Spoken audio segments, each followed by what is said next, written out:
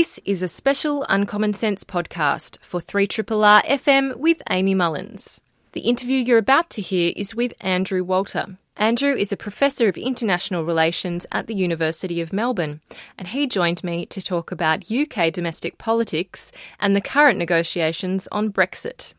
You're tuned in to Uncommon Sense on 3RRR FM. I'm Amy Mullins and I'm with you till noon today, and I'm very pleased to have with me in the studio once more Professor Andrew Walter, who is an expert in international relations. He's based at the School of Social and Political Sciences at Melbourne University, and we are about to discuss Brexit, but as we were discussing off air, congratulations, Andrew, on completing a book. Thanks, Amy. I'll come back and talk about that if you want. It's on a boring subject, relatively speaking, of the politics of banking crises over 2 centuries. Quite relevant. Isn't it? Well, Australia hasn't had one in a while, but it's got some other problems. Yes, we have plenty of problems. So basically, Brexit, I had a bit of a pre-vote, I think it was pre-vote update in December. Gosh, time's flying. And we were basically going to have a vote on a deal which Theresa May put to the Parliament. She'd already delayed the vote because she kind of knew it wasn't going to go so well. And then she had a historic defeat, which was predicted by everyone, and it didn't seem to go all too well. What was the UK Parliament's response to the first deal? And was it a wholesale rejection of all the deal, or were there just a few, parts that were really contested?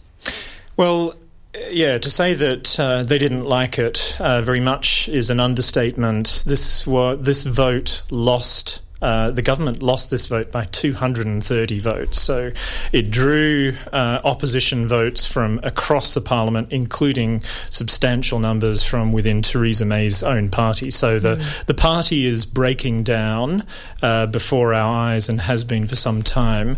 Theresa May clearly doesn't want to precipitate a deep break and indeed a split within the Conservative Party. But that's effectively what we're already seeing. The attitude towards the deal differs depending. There are multiple coalitions with very, very different and opposed views within the Parliament, and that reflects a deep confusion and split within the electorate. No one knows what Brexit means, or it means different things to different people, and there is no agreement on what it should be and what the outlines of a good and a sustainable deal should be. So that's the fundamental problem. Yes, well, there are a lot of different amendments that were put forward in response to the deal as well, highlighting that split and the various coalitions, and most of them didn't get voted for. They were voted against. There are a few that were close, but there were some that Theresa May wanted others to vote for, and I think it was the Brady Amendment, which she was supporting after losing her vote. Yeah, just before we get to Brady, probably the most important amendment on that list of more than a dozen was one by Yvette Cooper and Dominic Grieve from the Labour and Conservative parties, respectively, to push back the Brexit date by 9 months. And that failed, I think, by 13 votes. That one may rise again as we get closer to March 29th and no deal effectively is looming. The Brady Amendment essentially revives an old, I think many people have called this a zombie idea, the idea of going back to the EU and rediscussing something that has been discussed extensively and dismissed by the EU for 2 years, which is the existence of so-called alternative arrangements to the Irish backstop. These are fantasy ideas about technology preventing the appearance of so-called border infrastructure between Northern Ireland and the Irish Republic for trade purposes. Those alternative arrangements don't exist anywhere in the world, and there's no credible argument that the British have that they exist or will exist in the near future. And for that very good reason, the EU has said, we can't agree to this. So they insist on the backstop. that protects Ireland. Yeah, and so for those who haven't been following this closely, which is probably many people except me and you, what is the Irish backstop and why do we even need it? So we need it because embedded in the Good Friday Agreement that created peace, established peace in Ireland in 1998 under the Blair government, there was an agreement to eliminate border infrastructure and to allow trade between the Irish Republic, an independent state, of course, and the Northern Irish part of the island of Ireland that is part of the UK. Yeah.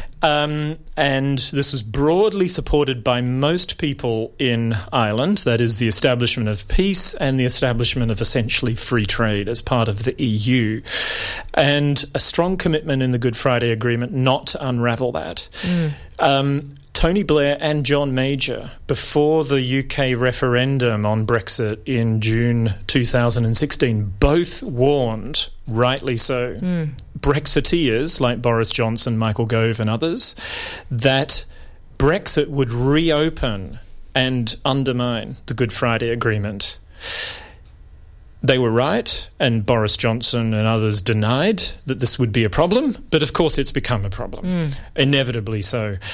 The backstop is essentially a product of the EU realising that the British have become such an unreliable partner and their negotiating commitments are not worth the paper they may be written on, and various British ministers have said so, that they may back out of any agreement, including David Davis, Boris Johnson and others, that the EU rightly says, and at the insistence of Ireland, that a border infrastructure and the Good Friday Agreement must be respected. That is, that no border infrastructure should be erected, and that the island of Ireland should remain an integrated economic union. And for that reason, the backstop essentially says that if there is no agreement between Britain and the UK on a future trade deal, as a backstop insurance policy, Northern Ireland will remain in a customs union and single market arrangement by default with Ireland that will respect the Good Friday Agreement. So it's an insurance policy, and indeed embedded within the withdrawal agreement that was rejected by 230 votes by the British Parliament is a concession by the EU that if in the future such alternative technological solutions to the backstop arrangement appear miraculously out of the sky, the clouds part, and lo and behold, someone invents a technological solution, that they will opt for that. So it's already in the withdrawal agreement. And it's amazing and indeed deeply, I think, concerning that the Brady Amendment says that's unacceptable, the withdrawal agreement, which embeds the possibility of these alternative technological arrangements should they appear coming into force. It's worrying that they want Theresa May to go back now to Brussels and renegotiate something that's been hashed through a dozen times. Theresa May agreed in December 2017 in the so-called joint agreement with the EU that the technological solutions did not exist. So I cannot see what is to be achieved in this. It looks like a delaying tactic on both the part of the Brexit ultras, that is the people who want to crash out without a deal, and Theresa May, who probably wants to run the clock down to May 29th so that the Parliament is faced with no alternative but to vote yes. Yeah. Well, it is quite shocking, and it's a bit sad, really, that that's become one of the major sticking points of this deal is the Irish backstop. I guess it is interesting, though, that perhaps because Northern Ireland may, at some point, or now or into the future, be part of that customs union, is Britain really not happy with that because it's basically not a hard Brexit? It's not like totally leaving the EU in full. Yeah, so that's true for the so-called Brexit ultras. That is, the people associated with a group called the European Research Group, a complete misnomer because what a benign name. They do no research of a fundamental kind on Europe. They do not understand it, and they systematically have a kind of British schoolboy 1950 50s, 60s understanding of Britain's role in the world and of the European Union. They do want a hard Brexit that severs all ties, and frankly, they seem not to care very much. The head of the effective leader of that group in the House of Commons, Jacob Rees-Mogg, has said that he doesn't need to travel to Northern Ireland to understand the Irish problem. And various other members of it have said the same thing. This, I think, unfortunately reflects a deep and long-standing sense of superiority and indeed dismissal of Irish issues and Ireland's historic problems by a certain segment of the Tory party. So I wouldn't say that Britain wants to crash out a certain hardcore, and I would call them radical revolutionaries, who are willing, in effect, to push Britain and Ireland over a cliff in order to engage in a kind of fantasy experiment with a kind of global, free-trading, freewheeling, buccaneering Britain, taking Britain back to the good old days, Invasion Day in January the 26th, couple of centuries ago, and so on. Empire, when Britain was great, make Britain great again. But in fact, it's going to, I think, substantially impoverish Britain, not only in the economic sense, but diplomatically. It's making Britain look like an appallingly poor diplomatic actor with whom few countries looking on may think that they can trust in the future. It's playing into the hands of rogue actors like Russia in particular. So it's very difficult to see that this experiment is going to lead anywhere good. It is. It's really concerning. And what was the response to the other elements of the deal? Because so much has been paid attention to in terms of the Irish backstop. Were there other points in various parts of the Parliament where they said, I'm not really quite sure about that? Yeah, well, Boris Johnson has said that maybe they won't pay the $39 billion settlement deal, which, again, is... The EU is in the strongest bargaining position. It's Britain who wants to leave, and it's Britain who has committed in 1998 and again in December 2007 to respecting the Good Friday Agreement, the Irish peace settlement. So it's Britain who is the demandeur here, and the EU is a massive market. It's the largest market in the world, and we are seeing various big British/European companies, global companies, saying that they will move operations. Parts of the City of London, Airbus. Airbus, extraordinary, has a German CEO, and some parts, again, of the Brexit ultras in Parliament stood up. One British MP stood up, made fun of the fact that this was a German, said effectively that Britain has stood up to Germany before. Remember 1940, they will do so again. This is Project Fear. But so they're unwilling to listen to the voices of business. Now, maybe you might say, well, good on you, but this is the Conservative Party, remember, which has historically been the party of business. So they are running off the rails in terms of their historic constituencies. A lot of to get back to your question, a lot of the more moderate parts of the Conservative electorate and the Tory party are deeply worried that crashing out would lead to a catastrophic economic and political outcome. And that the Conservative Party would never be forgiven, or at least not for a generation, and would lose office to scary Jeremy Corbyn and friends for 20 years. So that's why there's a lot of underlying sentiment, across party sentiment in Parliament, that there should not be a no deal. There has to be a deal.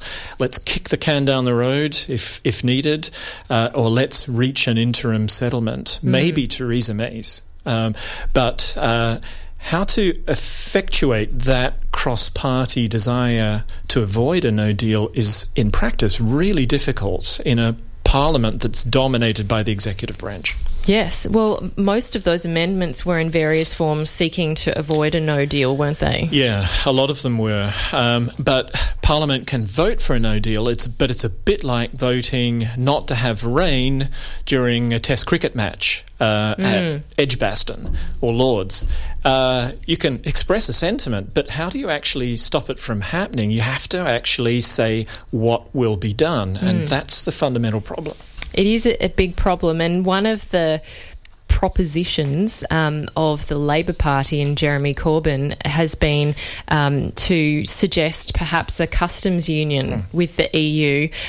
It's taken a long time for Jeremy Corbyn to have a position on anything except that they support Brexit. It's equally fantastical on the Labor Party side, or at least the official Labor Party side. Jeremy Corbyn doesn't really want to take a hard position. He fears, for example, that if he supported a second referendum, that there would be a revolt by those Labor constituents who voted for Brexit, and there are a lot of those. A majority of the party wants to avoid, and indeed a majority of the constituents want to avoid, a hard Brexit, and that's why he's come in with this fuzzy, we want a customs union with Britain, but at no cost. So part of the so-called Labor Party's red lines for any future deal is that we want to retain a close trading relationship above all in manufacturing, because that's the part of the economy that they like and where a lot of their constituencies are drawn from.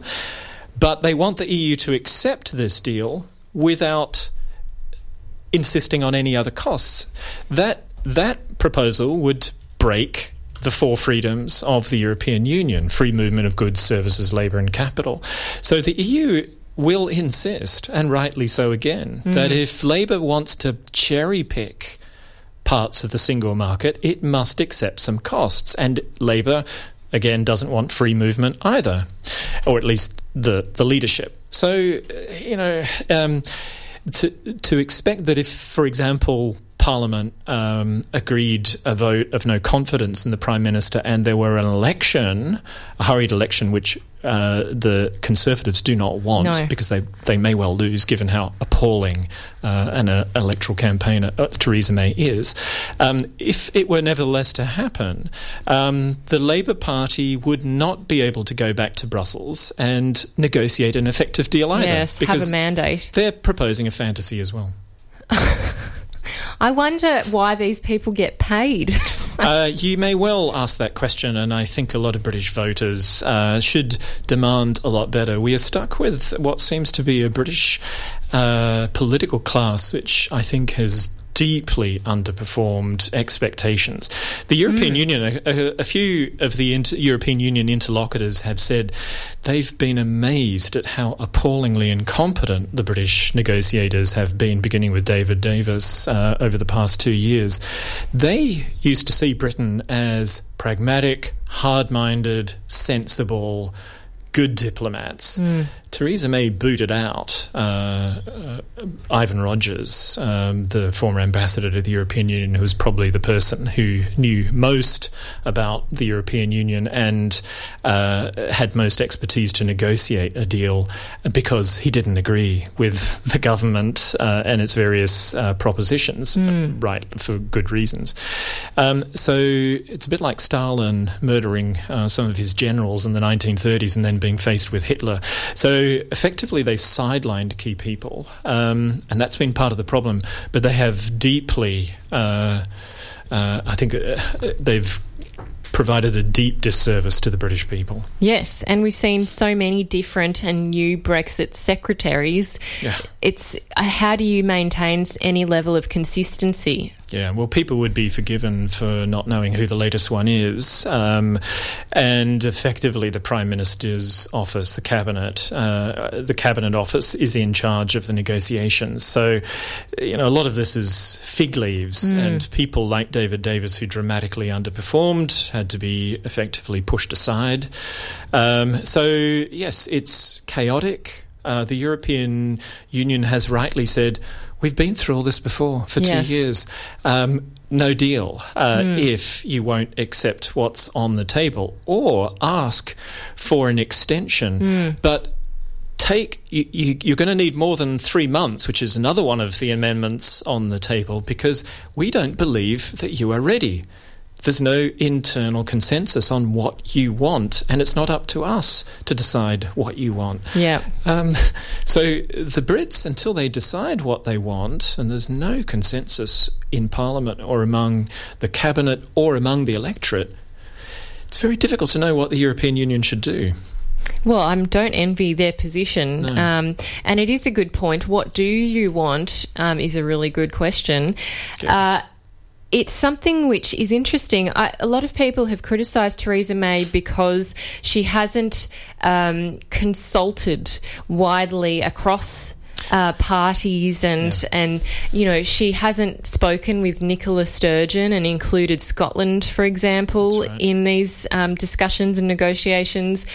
There's a lot of bad blood now over this because people haven't been brought along, and it's just been a kind of command and control approach. Do you think that's a fair assessment? I think unfortunately it is fair. It's probably an unrealistic expectation, however, to expect someone like Theresa May, a diehard blue ribbon conservative, essentially to choose country over party. Now, however much we would like her to rise up above the political contestation of the day and to be more prime ministerial, in inverted commas, and to build a cross-party coalition which is surely there for the taking to avoid a hard Brexit, and to compromise with the European Union that in a way that would provide Britain with a pretty soft Brexit. I think there is a large parliamentary consensus for that. To take that route would mean that she would lose the Brexit ultras, the people who really, I think, essentially sending Theresa May back to Brussels in the full expectation that she will fail, which will then allow them to say that this has betrayed the will of the people, whatever that means, and allow them to take the view that they can then vote against the deal and hopefully, in their view, precipitate a crashing out of Britain after March 29.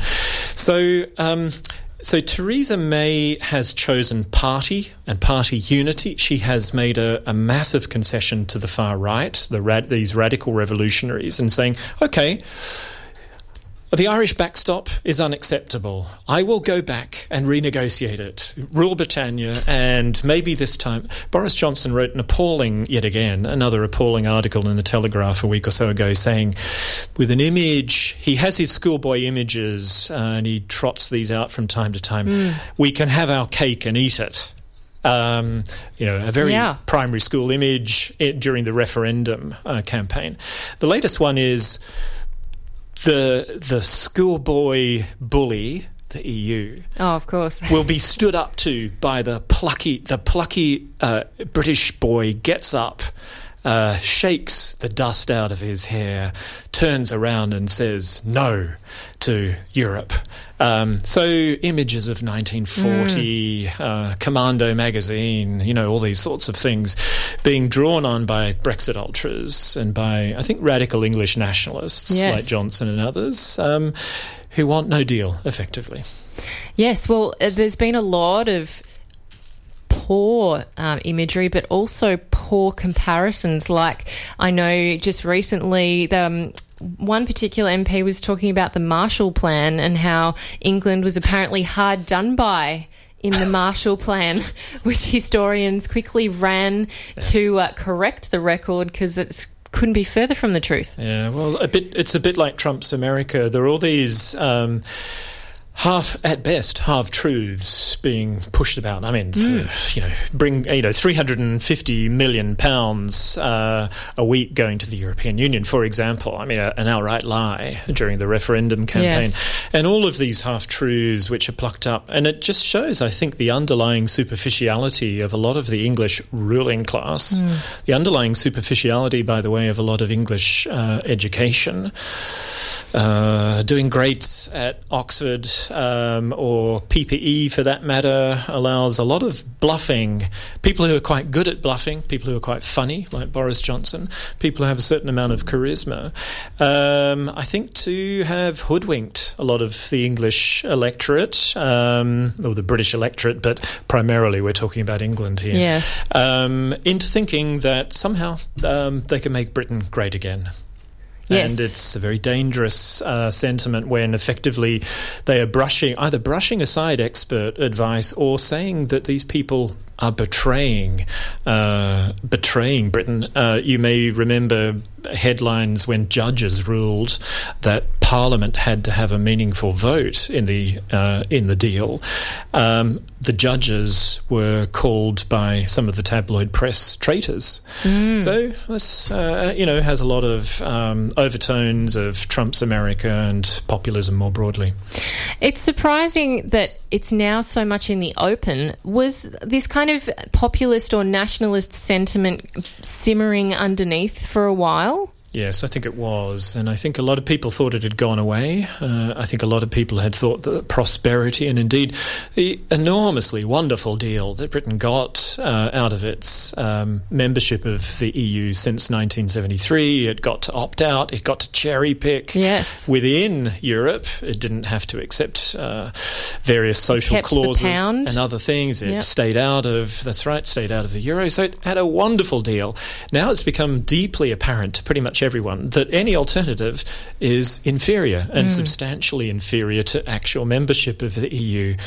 They, I guess, are, and they're trying to pretend that this doesn't matter and that plucky Britain will pick itself up from the school ground and, shake the dust off and get up and do what Britain's good at. But again, this is not based on expertise. All of the experts, including the government's own Treasury and various other parts of the administration, have shown pretty systematically that this will be a significant hit to the economy, to Britain's political standing in the world, and to its prestige and reputation. I'm speaking with Professor Andrew Walter from Melbourne University, and we are talking about Brexit and UK politics.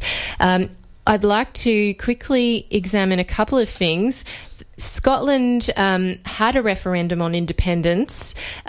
It's talking and has been talking about it for a great length of time, and Nicola Sturgeon is constantly saying, well, I'm just waiting for the right time to bring it back.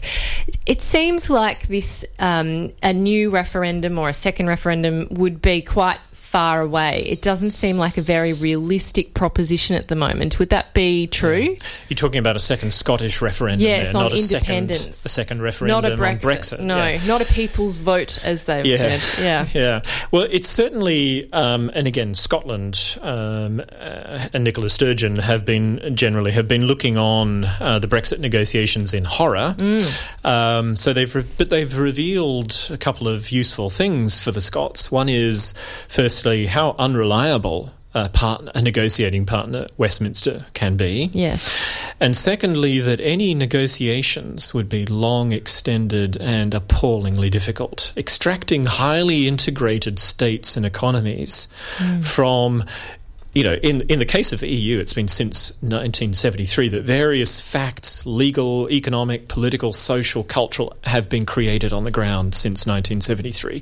And pulling apart this, so it's like a 40-plus-year-old marriage. Yes. And dividing up the swirls and agreeing. Effectively, you're still going to have to live right next door. You can't get around geography. And so it's a bit like, deciding on, do you have a fence and all of the who determines interactions between the two properties and so on, and on what basis and what kinds of rules. In the case of Scotland, of course, it goes back to the early 18th century.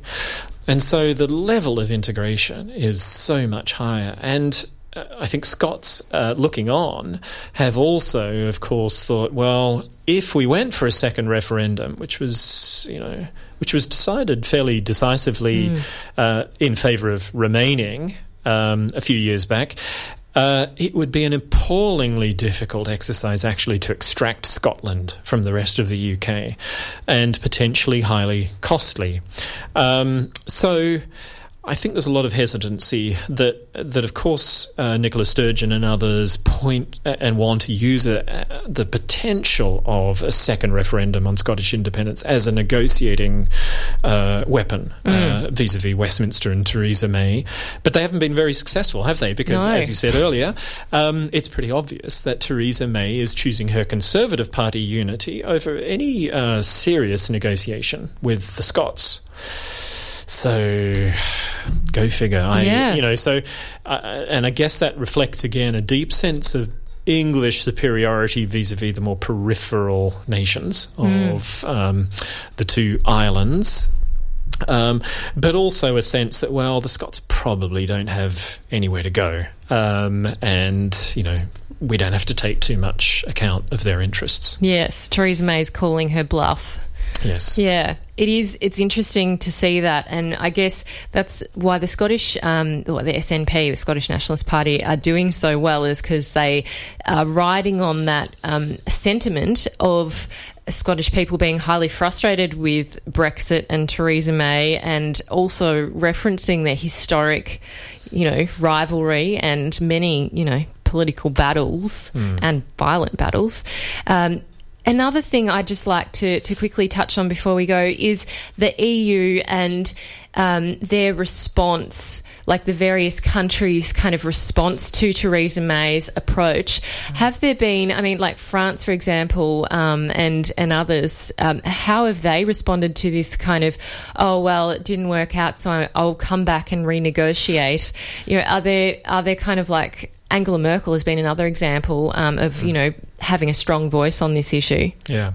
So the British clearly believed that the EU would soon fall apart in the process of the negotiations that have taken place till now. That the unity that they professed was a sham, and that when it came to it, as Boris Johnson and others said, the German car industry, they sell so many cars to us, and they have so many interests at stake. They'll force the German government to come round and cut a good deal for us so that we can have our cake and eat it too. In practice, what happened was that in the early stages of the negotiations, for example, David Davis said at the end of phase one of the negotiations, well, having done that, we might actually change our minds in the future.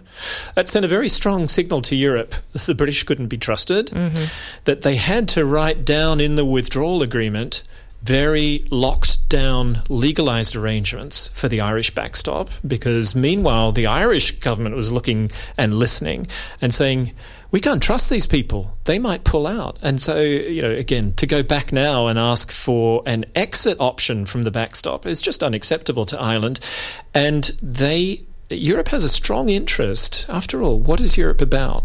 It's about defending little states from the big ones. In the way that they were not in 1939-40 and so on. And so Europe has made a very strong and clear point of defending Ireland's interests in particular, but more broadly, the integrity of the single market, of the customs union, and the various integrated arrangements that Europe has built up since the late 1950s. And rightly so, because they are faced with various existential threats that we don't have time to go into here as well. But they need to insist on the integrity of the system and on standing up for little guys. And in the process, of course, they are demonstrating to Britain just how uncomfortable life is and will be on the outside in an increasingly dangerous world, in a world where Europe will no longer be inclined to say, we need to defend Britain's interests against, let's say, Russia or China, whomever else in the future, or indeed the United States. Yes. Well, the political goodwill has been whittled to nothing. Exactly, and Europe would be quite reasonable in saying, we've had enough. Make up your mind and come back to us. We'll give you another year. I suspect in the end that's what may happen, because I don't think either side, neither side has a strong interest, with the exception, as I said, of the Brexit crazies, the ultras, on Britain crashing out. Yes, it does seem that for long-term stability, it would be best to sort it out properly the first time than to have to kind of, as we said many months ago when we were talking about the legislation that has to be put in place to replace existing legislation that's been created based on their membership of the EU. It's a huge task that can't, once this negotiation has been confirmed and Parliament agrees on whatever the agreement is, then all this legislation needs to be written and brought into law. Yeah, exactly. And this is a project of years. We will be talking about Brexit whatever happens, and even if they agree Theresa May's deal finally, or some modern, slightly tweaked version of it before the end of March, we will be talking about Brexit, or they will be talking about Brexit for decades. Yes, it's such a shame too, because there are a lot of other issues that troubling Britain beyond their membership of the EU. Of course. And in fact, that's part of the problem, that people voted for Brexit in part because of all of those other issues. Failing towns, regional cities, education policy, social policy. All blamed on Brexit and the European Union, helped by tabloid newspapers. Yes. But that wasn't the problem, and those problems remain. They do. Thank you so much, Andrew, for coming in and helping us to understand a lot of the complexity that is arising out of this issue of Brexit. Pleasure, Amy. Nice to see you again. You too. That was the wonderful Professor Andrew Walters, and he is at the University of Melbourne. He lectures and writes in politics and international relations, and he has a book coming out, so if you're interested in banking crises, that's the one. Oh, sorry. Go. What was it called? The Wealth Effect. The Wealth Effect. I like it. Cambridge University Press next month. And if you are listening overseas and you're in London, you can go to the LSE, the London School of Economics, for the launch. 4th of April. Awesome. Yes, I was joking to Andrew, he might get stuck over there. It is possible. You are tuned into Uncommon Sense on 3RRR FM with Amy Mullins. You've been listening to the Uncommon Sense podcast. Uncommon Sense is a show broadcast on 3RRR FM in Melbourne every Tuesday between 9 a.m. and noon. Thanks for joining me.